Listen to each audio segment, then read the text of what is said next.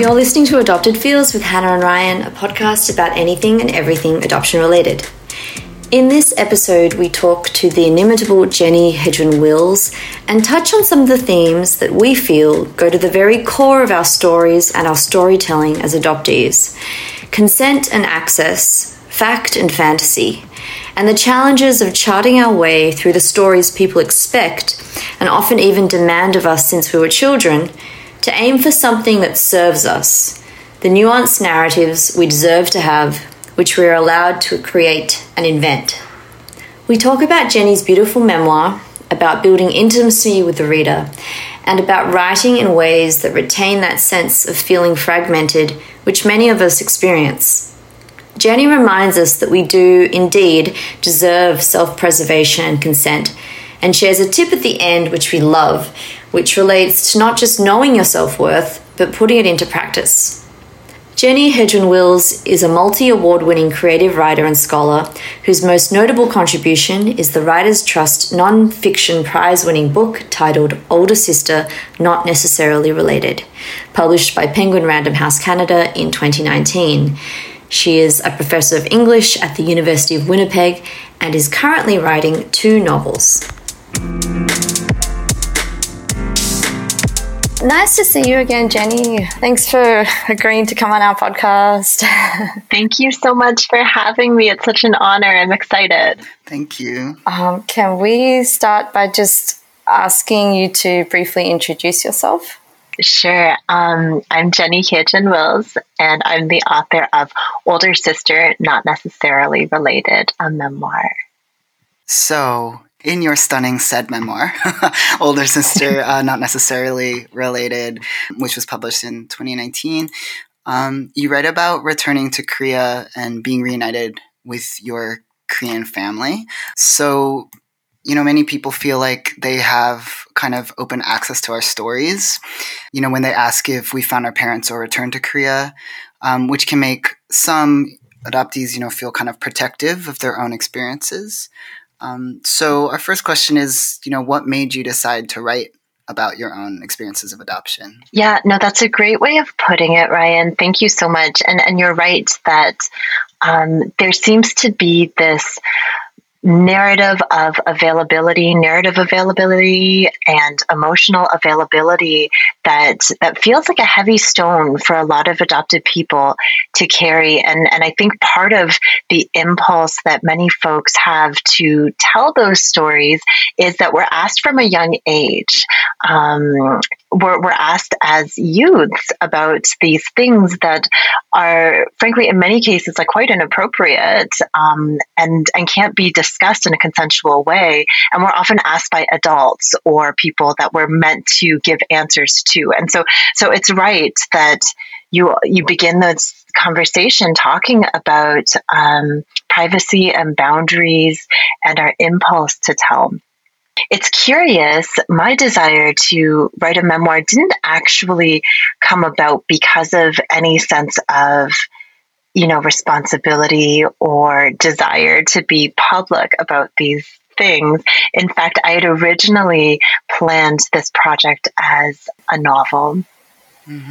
And so, and I was one of those writers that wanted to think through deliberate fiction as a way to navigate some of the experiences I had, but also some of the ideas that I was still working through.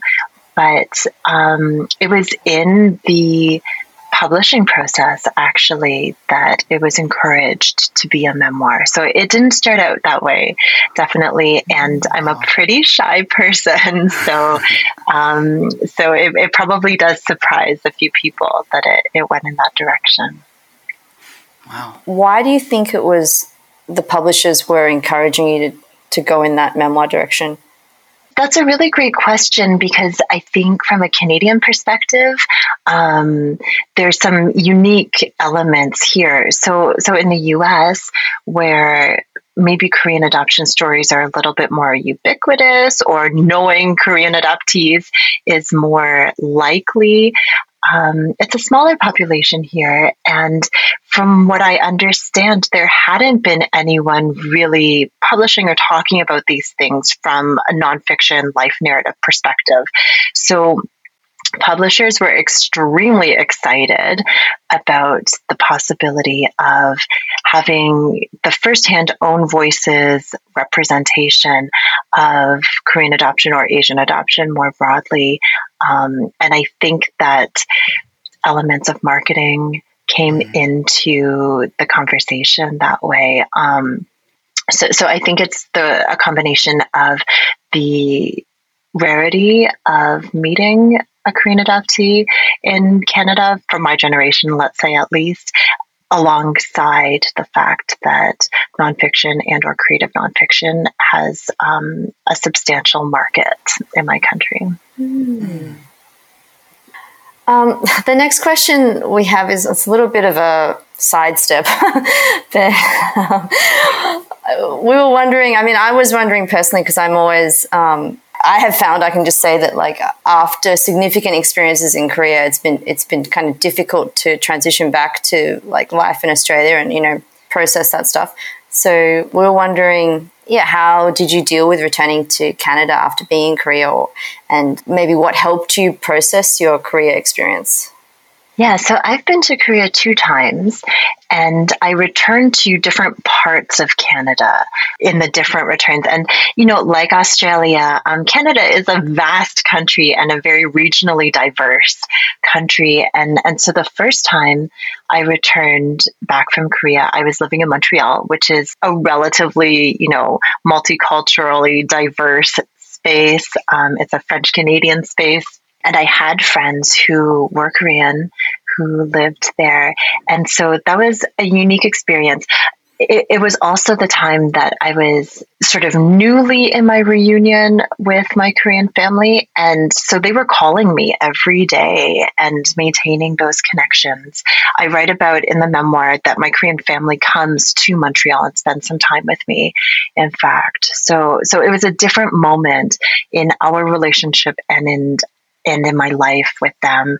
The second time I returned from Korea, I returned to Winnipeg, which is where I live now, which is in the Canadian prairies. There's a different racial makeup here, let's just say. And so I don't see other Korean people often for months here. And so it's a very different experience. And that's not to say that Winnipeg's, like a small town, but there are different communities of color that are more sort of present in my life here. Yeah. Is that to say that being in Montreal amidst that diversity made it a little bit easier?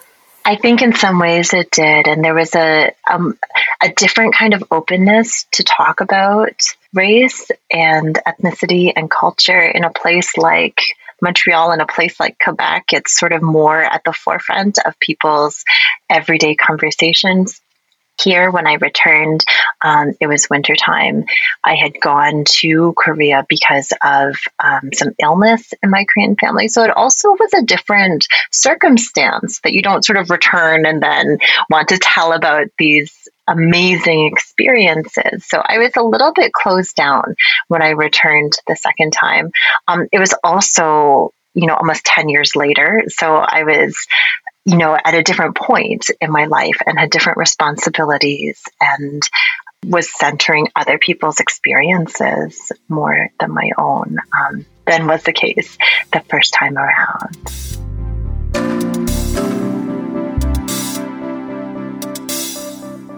In preparing for this episode, we revisited your beautiful preface, and we're wondering if you wouldn't mind reading it for our listeners.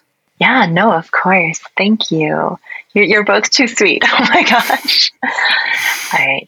So the preface to the book reads, "This story, these stories are not all mine. Some of them, in fact, belong to no one at all, but are the fantasies that seem to flower so naturally from the mouths of those of us who've grown lives out of half facts, wishful thinking, and outright lies. who pieced themselves together from the residue of lost records, from withheld or secreted records, whose orphanages and agencies have been evasively destroyed by fire and flood or by shame. We're told there's nothing left of the people or places or lives we might have had. We're told they, and our knowledge of them, do not belong to us. They never did. And so these stories are nothing special, only echoes of memories and alibis, but they're all that I have.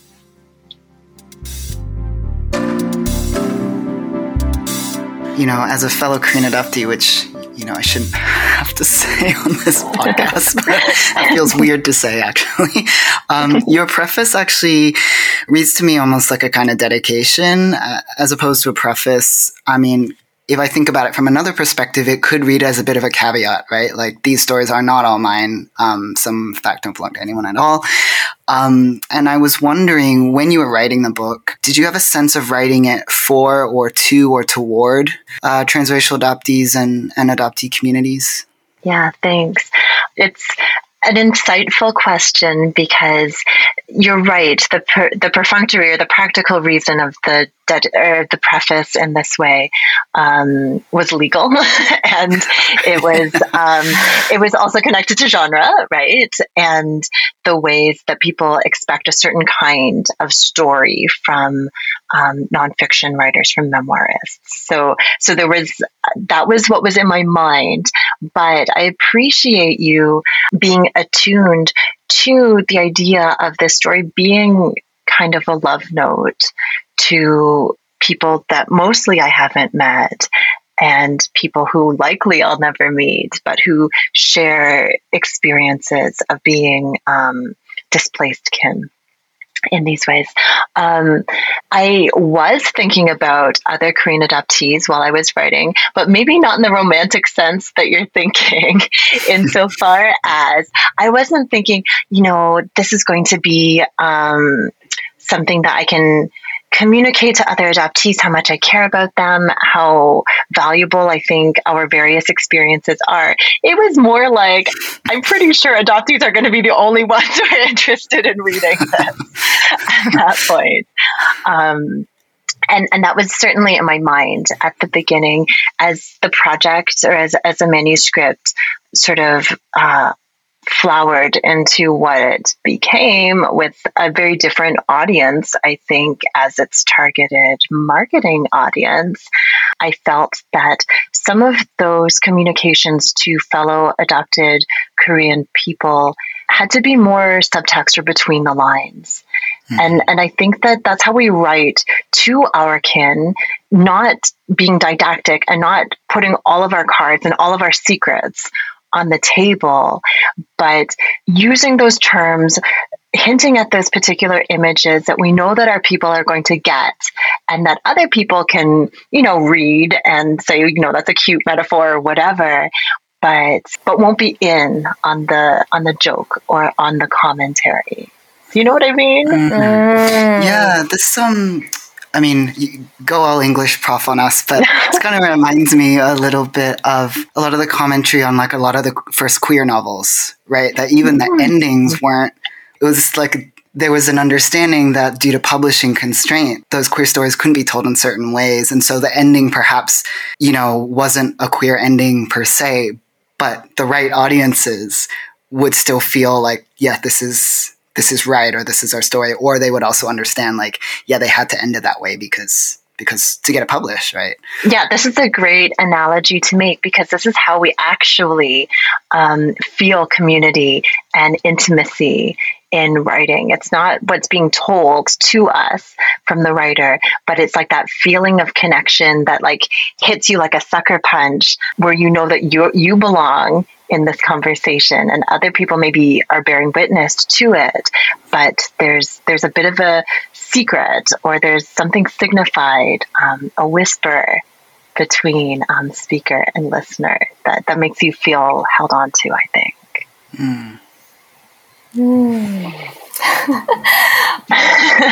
I mean, I don't know exactly how you did that or how to do that in a craft sense, but I definitely got that sense in many moments in your memoir. I mean, sometimes it was like the way that you would describe a feeling or an experience that did feel very specific to like a Korean adopted experience. And then, and other times it was like, I remember a part that I really loved where you said you were speaking to an auditorium of students celebrating Asian Heritage Month in Winnipeg. I don't know if people ask you about this like section all the time, but no, never. Well, you said that the fact that I became a teacher, a reader of Asian North American literature made sense. It was one of the only ways I could access the spaces and people I'd been denied, end quote. I'm sorry, I can't. I'm thinking about the way that like you read your own work, and then I'm like hearing my own voice. Oh no, it's not very like pretty and eloquent. Anyway, and then you describe, as someone, a white man in the audience asking you about like your personal adoption experience, rather than I'm assuming about posing a question to you as a teacher or an academic. Yeah, the experience is so relatable, but the way that you kind of describe it felt like a little nod, I think, to say other Korean adopted people who could probably recount a whole bunch of experiences kind of like that. Yeah, no, thank you for this. I mean, it reminds me of the first question that we started this conversation off with, and that is being a spectacle and being on display, and what is considered fair game, I guess. And when someone is presented to an audience in these ways, which we have been at least for those of us who are transracially adopted, right? You're from the time you're a tiny little child, and you go to the restaurant or you go to the grocery store, like you're presented as a spectacle in these ways. Yeah, there's maybe like a familiar tightening in one's chest, or a lump in one's throat that someone can relate to in these ways. Yeah. But, it's funny that you should mention the tenor of voice when one reads. This is also a literary intimacy trick. I have a friend who's a writer, and he tells me you need to drop your voice and speak with a vocal fry when you're reading, because it forces the listener to lean in to you. That makes sense. Yeah. I've just given you all my secrets. Gosh, I feel like as podcasters we should try and But I was told I couldn't read my audiobook because my voice was too passive and too dull that I would put people asleep at the wheel. So it doesn't work necessarily in these contexts. That's so rude. Super rude. It's so special to hear the author's voice, though. Yeah, I think so. Yeah, I was going to say, I'm sure you would have read it beautifully. Yeah. Well, maybe it would be too long because I take so long to enunciate that it would be like 20 hours long and not tenable. Yeah. Oh, God. You recently very kindly facilitated a writing workshop for us. Thank you for having me. It was awesome. Oh, it was so good. Oh, it was wonderful. And the theme of that workshop was fact and fantasy in adopted creative nonfiction, which also kind of relates to the preface of your memoir. Could you expand on that a little bit for us, the idea that adoptees live between fact and fantasy? I appreciate the opportunity to talk more about this because I've been thinking about it more since that workshop.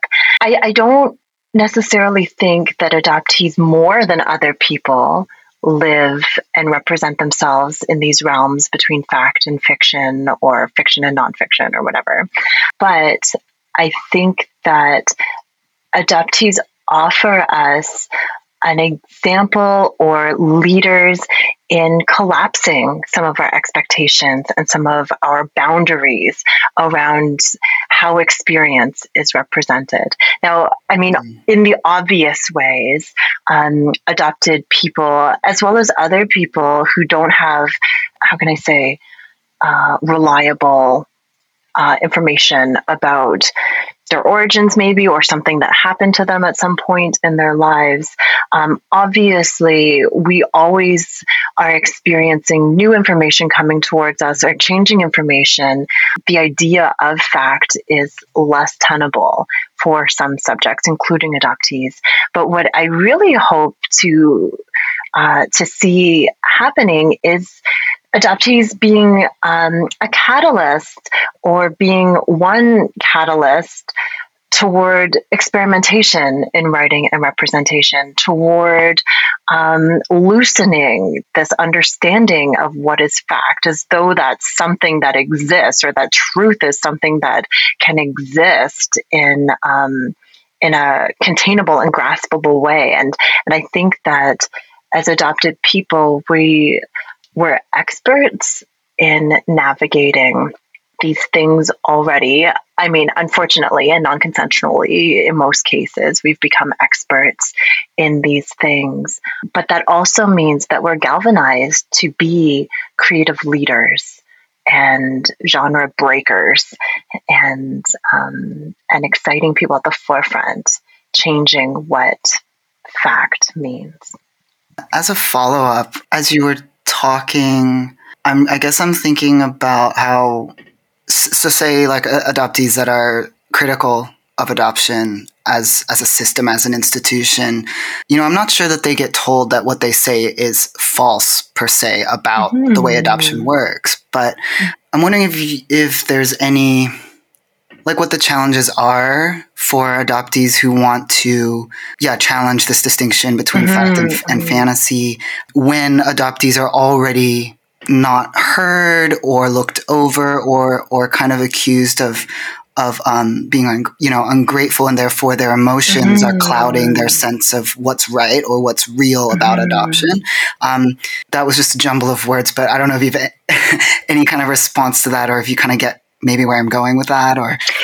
Yeah, I understand you're asking about what happens when adoptees or people who are critical of the systemic and institutionalized ways that adoption is used as an oppressive, settler colonial, as well as like colonial tool.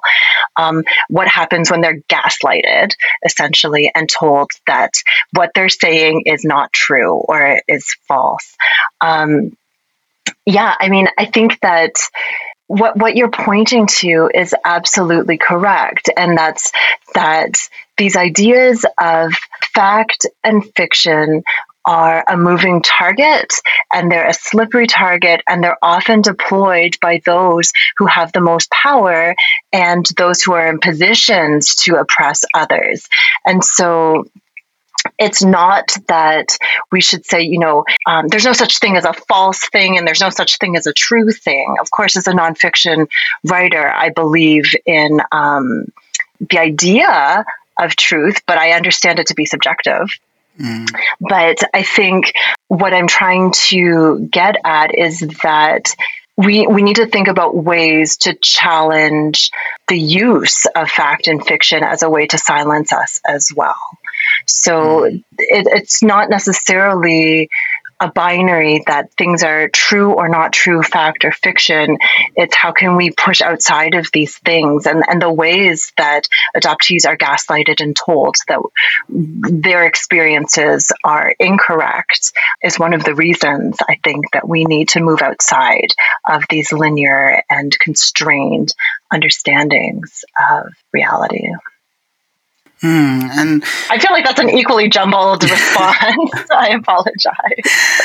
No, it's so interesting, and when you led that workshop for us, even the title, right, fact and fantasy, like, I think it's interesting that you use the word fantasy and not fiction, because I think it also captures a sense of, like, there's so much speculation, right, around what we don't know and what we maybe will never know and can't know. Yeah, that kind of leads to our next question, which is about the idea of being an unreliable narrator. And perhaps, adoptees aren't necessarily like deliberately being unreliable, but that there are reasons such as, information about our origins are lacking, or we get that information secondhand, and that they're prone to change. You talked about this in the workshop, but would love for you to rehash it for our listeners. In what ways do you think that leaning into this unreliability holds promise for adoptee writers? Thank you for this question, because I feel like it's a way to maybe clarify what I was just speaking to as well. And that is that we can remove the ethic or the moralistic connection between goodness and reliability and badness and unreliability, or which is to say that being unreliable doesn't necessarily need to be the horrible condemnation that it often is seen as in narrative representations. And so I think that, as you say, this idea of leaning into, at the very least, we can think of maybe, or I think of representing my own experience as an adopted person as maybe like a postmodern, oh, that's so gross to say that. Ew, sorry, I apologize. A postmodern experiment in someone who admits their unreliability for whatever reasons, is fine with it, will still make you care about them, even as you know that they don't know their story, and as they're relating it to you, there are these dynamics of trust, and it's about craft and how that's established, as opposed to whether you should believe me or not, whether you do or why you do or not. I guess, yeah. I think an unreliable narrator is also like a beautiful and valuable and valid perspective as well. That's not to say that people should be like outright like slandering or being libelous or like telling lies on people or misrepresenting things deliberately. I feel in myself that there's a difference between being deceptive in writing versus accepting that the typical avenues for storytelling or life telling maybe aren't available, but that's okay too.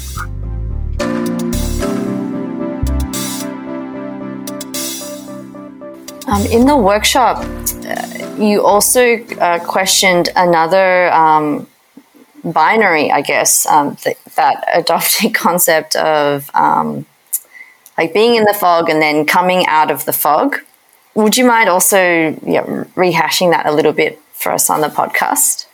Yeah, absolutely. The reason I was talking about that is not because I don't think that's a valuable metaphor for thinking through these ideas of thinking about one's subjectivity or awareness or, I'm going to use another gross word, but like enlightenment or whatever.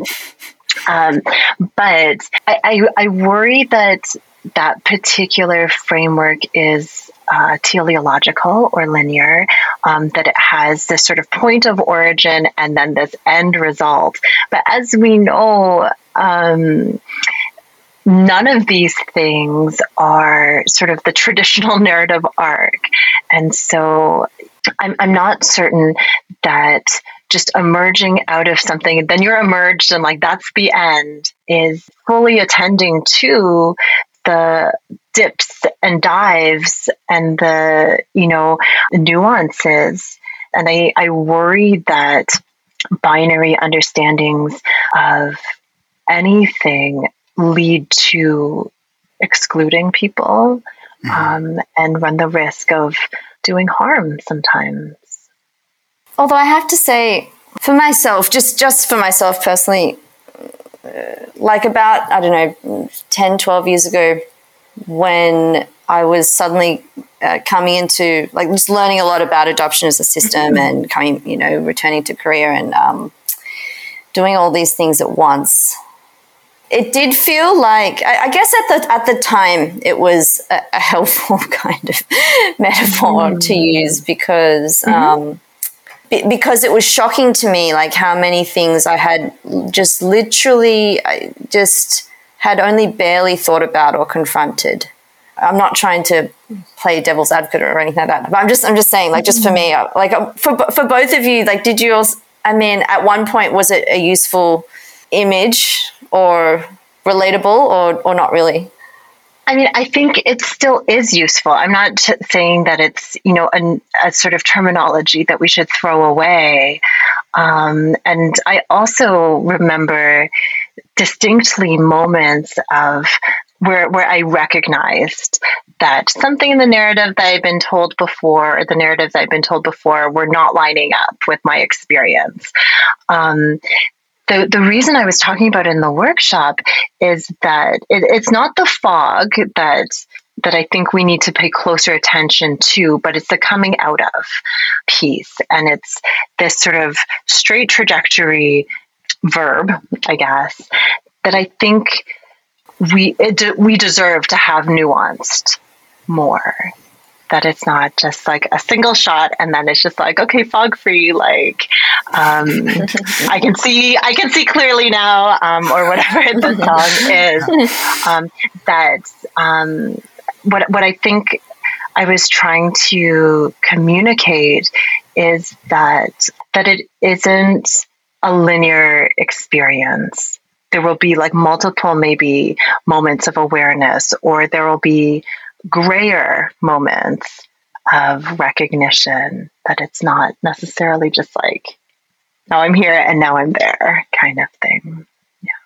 And, I think that is also reflective of what we were talking about earlier, and that is that our experiences are fragmented and nonlinear. So it's interesting to me that we would use this linear metaphor to describe our experiences when already we know that it's more picking up pieces of something and putting them together. Mm.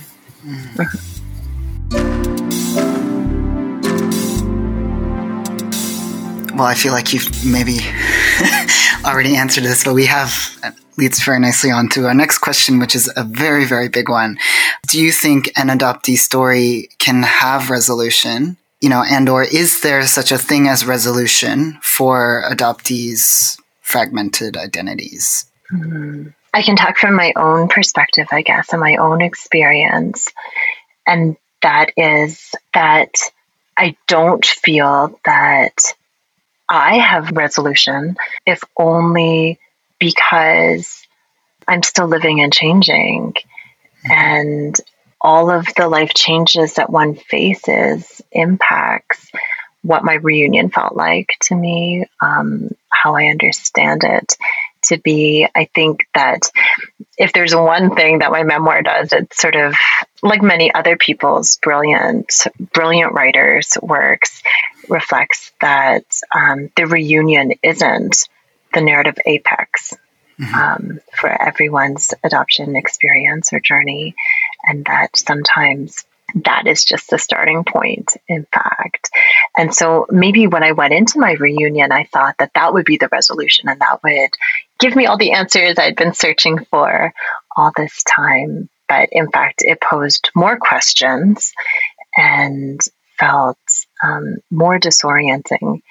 One of the ways I remember when I was selling the manuscript, one of the things that I said was that I didn't want to myself write an adoption story that was, here I am in childhood and leading up to a reunion or a non-reunion, depending on what someone's experience is. I wanted to write the equivalent of the day after Elizabeth and Darcy get married.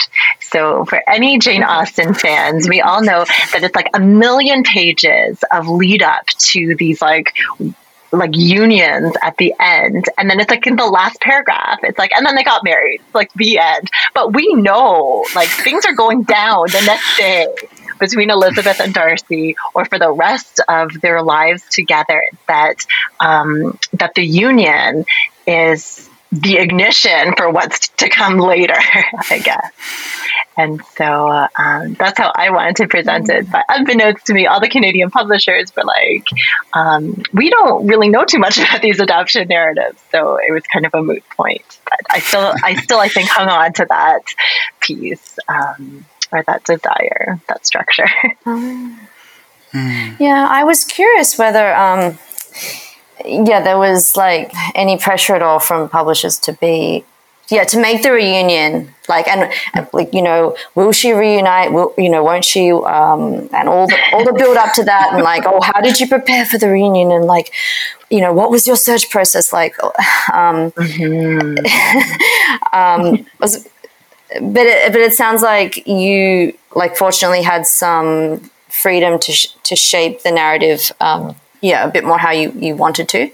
Yeah, absolutely. I work with an amazing editor who is so brilliant and also so trusting, I think, of her writers, that not once did she ask me to change any political intentions behind the text. Not once did she ask me to remove or sensationalize anything. So I'm extremely fortunate that way. Now, when I was shopping for a US publisher, I was really surprised by the differences in the publishing worlds there. The comment that my agent received most, well, she received two comments. One was, we already have an Asian adoption memoir. So, and I love Nicole Chung, so I have no hard feelings that way. She's amazing and brilliant.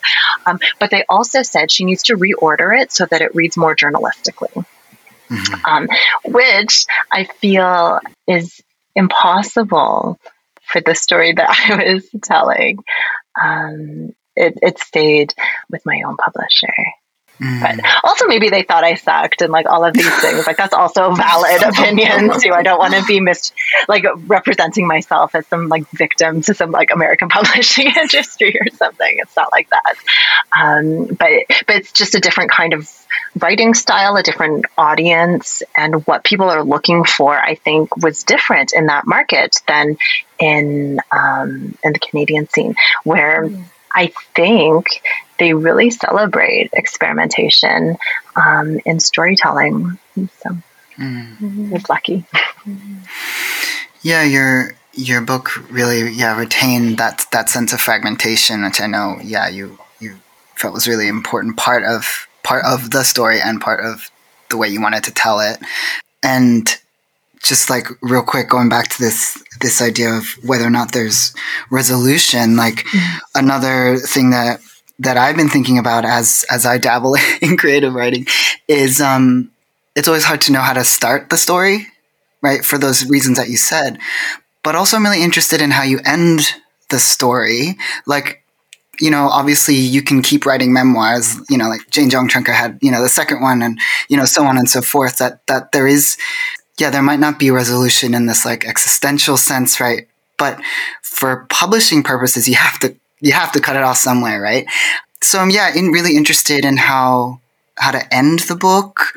Yeah, can you talk us through the process of like figuring that out? Sure. It's kind of embarrassing because I have a really hard time ending things. I am not a closer. I start a million crafts and I never finish them. I have donated so much yarn that's like like 1/4 of an Afghan made. So I really struggled with that. And the work that I did with my editor was around structuring.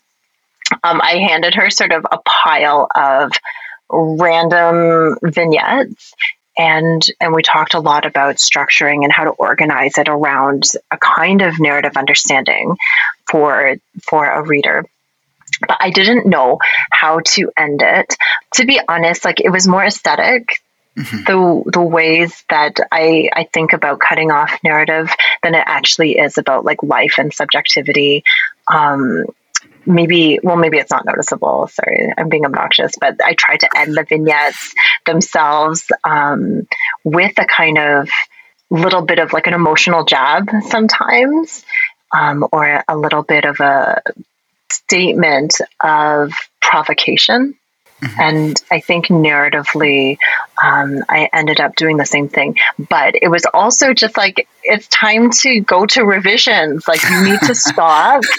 And the first draft didn't include the second return to Korea. So that whole part was written afterwards. Yeah, it was so long ago. I have a hard time remembering, but I do know in my writing now still, like, I'm a bad closer. I need someone to name my books and also someone to tell me how to end it all. So yeah. Yeah, maybe is that an adoptee thing, like being afraid to like put an end on something? I don't know. I'll just say for me, absolutely. I think that's true. Yeah, I don't want to like pathologize or psychoanalyze or anything, but I just like have the hardest time closing things. But then it's just like, okay, this is done. Like goodbye, never again, kind of thing. So. Yeah, I feel like for me it's kind of either or, and like it's really funny that I'm oversharing, but like I was talking to my partner yesterday about how like I'm too scared to end therapy with counselors. Yeah, that I find it so hard that I just like let it trail off, and yeah, I'm not good at ending that work, and I find it so awkward. And anyways, yeah. Yeah, absolutely. It's hard to be the one like to pull the trigger on like the severance of something, like for some of us, I think. Yeah. Anyways. Let's see if that makes it into the final edit.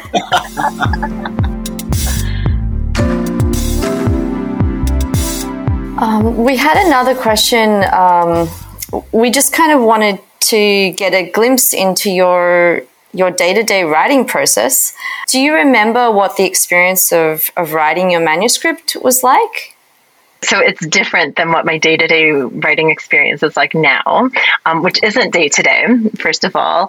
And but I think that's fine. Like I hear some people say, you need to write every day and like blah, blah, blah. But I just feel that that's like extremely classist and ableist and like, often sexist, often like racist, like all of these things. Like the opportunity to sit down and like work on your writing every day is not equally afforded across the board. So that does not make someone a bad writer or an uncommitted writer, anything like that.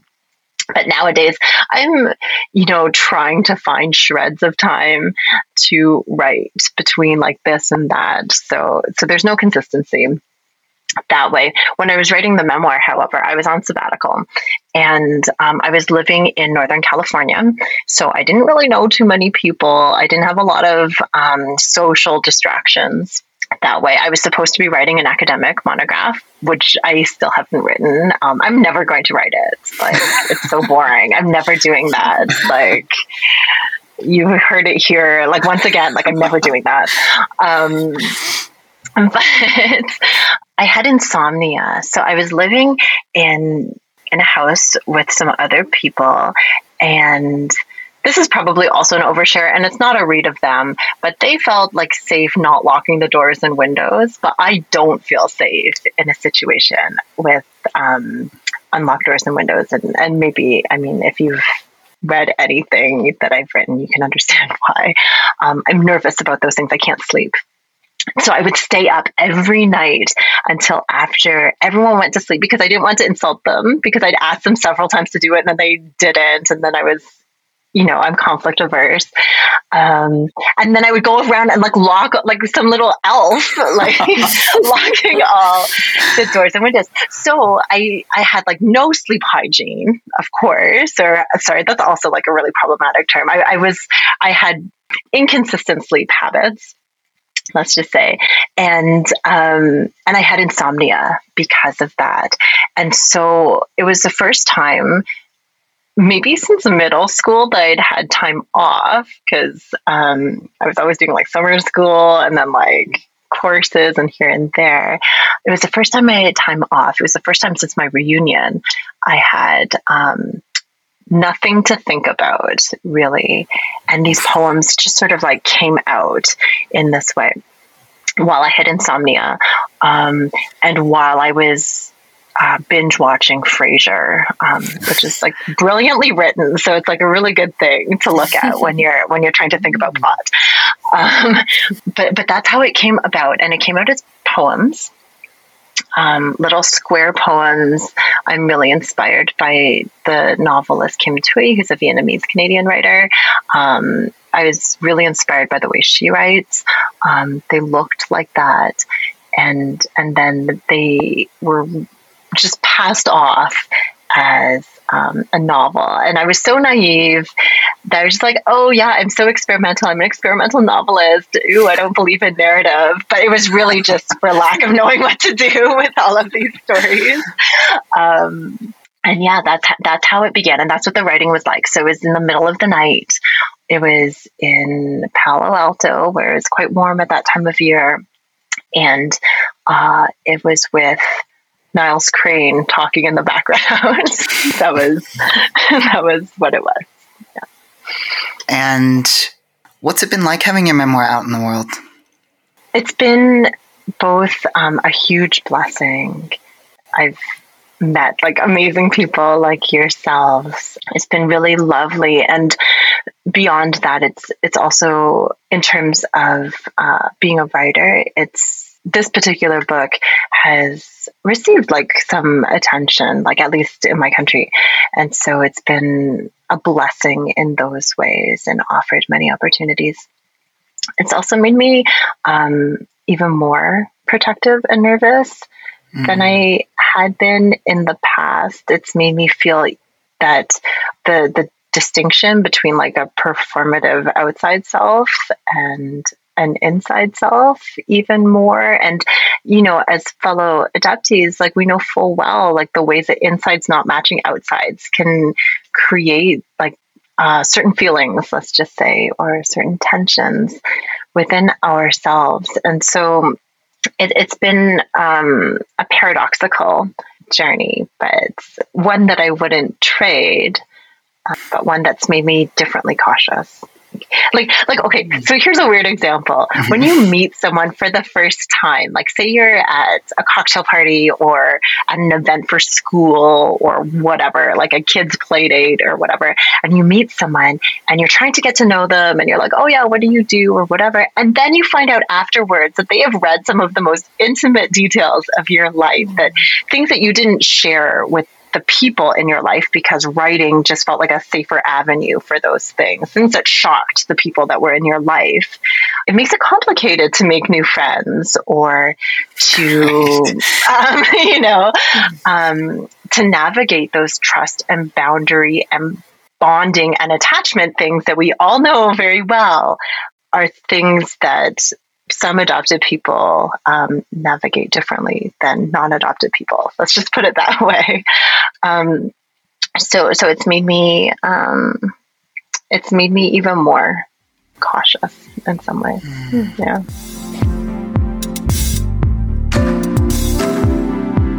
One final question. I'm sure you get asked this quite a lot. Actually, I think we asked you in our own workshop already, but do you have any advice or tips for other transracial adoptees who may be, writing a memoir or creative nonfiction or even just, experimenting with writing for themselves about their adoption experiences?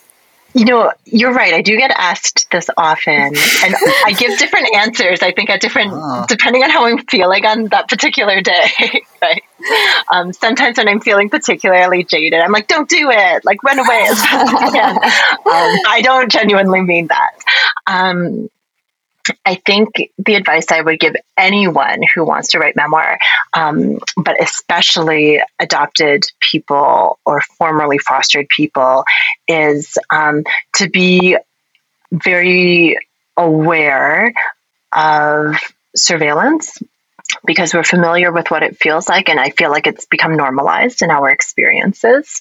Be aware of what it means to be surveyed, and be aware of the boundaries that one deserves, and to be firm and generous with yourself about what those boundaries mean, and that saying no to something doesn't mean that an opportunity is going to pass you by or that they're going to move on to the next person. If they do, like, it seems like a pretty like crappy and mean like journalist or whatever opportunity, but to preserve pieces of oneself, because just because you tell a little bit about yourself doesn't mean you have to tell everything.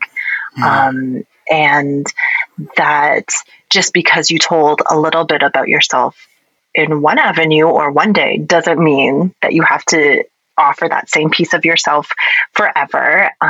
It's basic consent rules, I guess, to remember the importance of offering ourselves the right to say no and to be inconsistent, I think, about saying no, depending on how you're feeling in a particular moment or the energy you're getting off of someone. You can say no. And also, don't do things for free.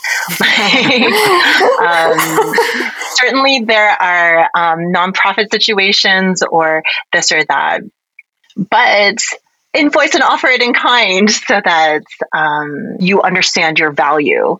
So many adoptees, as you mentioned at the very beginning, are expected to tell their story for free when anyone sort of snaps their fingers. But if you choose to do something in kind or not to charge or whatever, it's still important to let people know what your value is and to be unapologetic about that, because enough capital has been exchanged around us.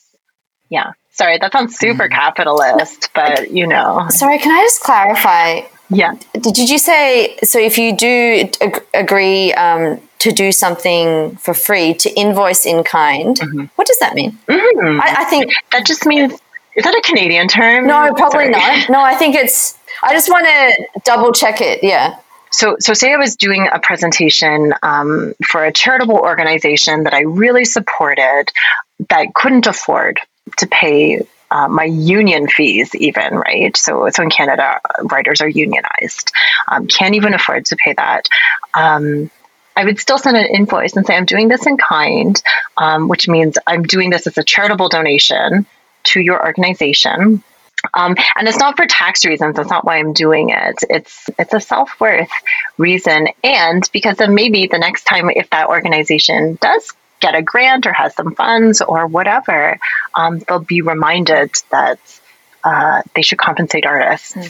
I love that because not as a writer or a famous person, but just in the adoptee community, right? I over the last decade or so, you get asked to do things or just speak at things or events and whatnot, and it's and often share quite personal things, for free, because they're this will help other people, or this will, So I think the option of invoicing in kind is kind of. So it doesn't have to be one or the other. You don't have to, you have options basically. Yeah. And you have agency. You can choose what you spend your time to do, I think, but we're often compelled or impelled to do things out of the softness of our heart. Especially for our own communities that we love and that we don't want to turn our backs on. But this is a way that everyone gets acknowledged as a subject and a participant in this, that's not invisibilizing the emotional work that you're describing, or the actual cerebral work or whatever that's happening. Yeah. Oh man, this just became a business conversation. I love that it's perhaps kind of unexpectedly, even though we did plan the questions, it's kind of this emergent theme of consent, which I think is such a powerful way to frame all those experiences from childhood up till now, and telling stories and writing. And it's not a term that I have really linked much to adoption. And so, thank you so much for talking through how you think about consent with regard to adoptee experiences. And then also, I guess, this end discussions really nicely become about knowing one's own value. And I just think that's a really beautiful way to end the interview. Again, kind of unexpected way, but that's such an important ritual, or not a ritual, a practice, right, to start doing. And that's definitely something that Hannah and I will hopefully put into practice, because I think it's a really powerful way of starting to see your own worth and time and energy. So yeah, thanks for that. Because I mean, the whole thing of adoption is, how much do you cost, but you're not valuable? Like, what is exchanged behind your back without your consent? Like, what kind of migrations and movements and relocations and losses we experience while other people are, other industries and individuals are financially benefiting, are sort of self-narrating, benefiting. So even in these small ways, we can sort of, I think, try to remind people that we deserve consent and that we deserve recognition. Even if capital's not changing hands, and I guess that's what I'm trying to get at, that we don't need to be necessarily capitalistic all the time. But ideologically, we're still valuable. Thank you so much, Jenny. Oh, actually, we have a final question. Just wondering what you're working on at the moment. What project or projects? Sure. I'm working on 2 novels right now. One is co-authored with another Asian Canadian writer, a non-adoptee. It's an upmarket, so it's somewhere between pop literature and literary fiction. And the other is a contemporary novel. When I say contemporary, I mean like the style. It's set in 2003 in Korea, mostly. And it's a historical fiction. And in both cases, there are, how can I say, the fingerprints of adoption, but they're not at the core of the text. And this is kind of important to me also, is I want to write about adoption, but I also want to write about the ways that it's a peripheral experience and effect that impacts people as well. That, yes, for those of us who are adopted people or formerly fostered people and whatnot, like this is like core to our identity, but it's important, I think, for people to recognize that even if their subjectivity isn't that, like there are specters of adoption, like not far in the peripheries of their experiences. So. That sounds so cool. Well, Hannah and I can add it to our wish list, but maybe sometime in the future we could have you back and hear more about that, because those sound like such interesting projects, and I can't even imagine how one goes about co-authoring a novel. But so very kind of intrigued by that too. Yeah. It's really wacky because my co-author is like a satirical writer and a humorous writer, and I just make everyone cry. Apparently, I don't know, and so it's really a juxtaposition of styles. But I really lean on her because she's very narratively and character driven, and I'm very like image and word driven. So it's a good coupling, I think. Yeah. Cool. Yeah, we'll look out for it. Can't wait. Thank you. We'd like to thank the Overseas Koreans Foundation for supporting Jenny's recent writing workshop for us and this podcast episode. Follow us on Instagram and Facebook at Adopted Feels Podcast, or we're on Twitter at Adopted Feels. If you like what you hear, please leave us a 5-star rating or review on Apple Podcasts or wherever you're listening.